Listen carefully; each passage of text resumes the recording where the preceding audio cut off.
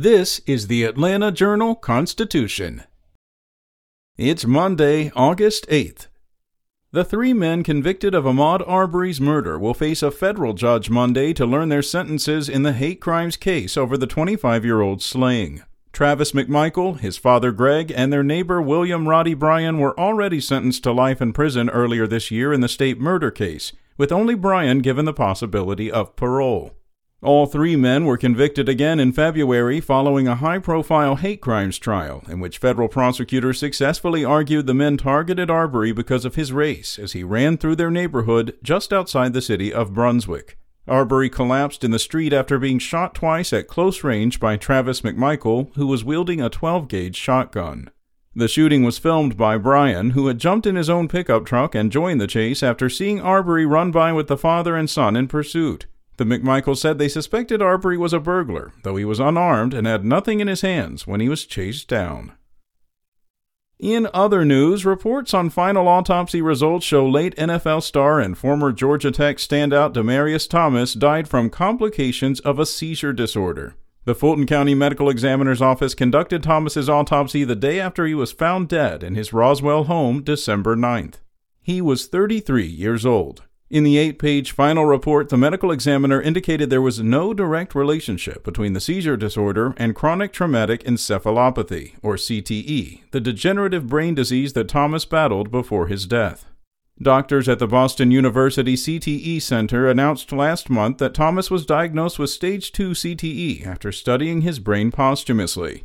The July news release about his CTE diagnosis indicated that symptoms of a stage 2 diagnosis include impulsivity, depression, executive dysfunction, and memory loss. Meanwhile, ads are flooding Georgia airwaves and computer screens about the big Medicare spending bill moving through the U.S. Senate. One of them is aimed at U.S. Senator Raphael Warnock of Georgia. The ad claims the bill cuts nearly $300 billion from Medicare. The bill reduces Medicare costs by almost $300 billion over 10 years by allowing the program to negotiate prices on a few drugs for the first time, among other provisions. Medicare recipients would save on drug costs, not lose benefits. Medicare has had to pay whatever price the drug companies requested, including for old drugs like insulin.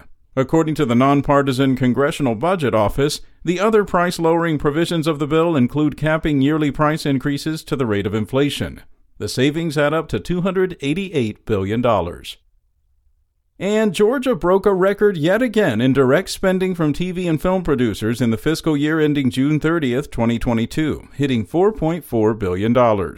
Companies ranging from Netflix to Amazon took advantage of the state's very generous tax credit program, which dates back to 2008. Some of the big productions that were in production during the fiscal year included Black Panther: Wakanda Forever, Creed II, Shazam! Fury of the Gods, Ozark, and Cobra Kai.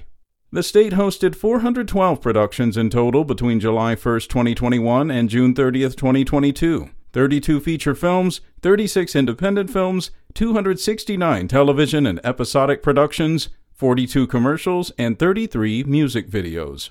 This is up from 366 productions in the prior fiscal year. Spoken Layer.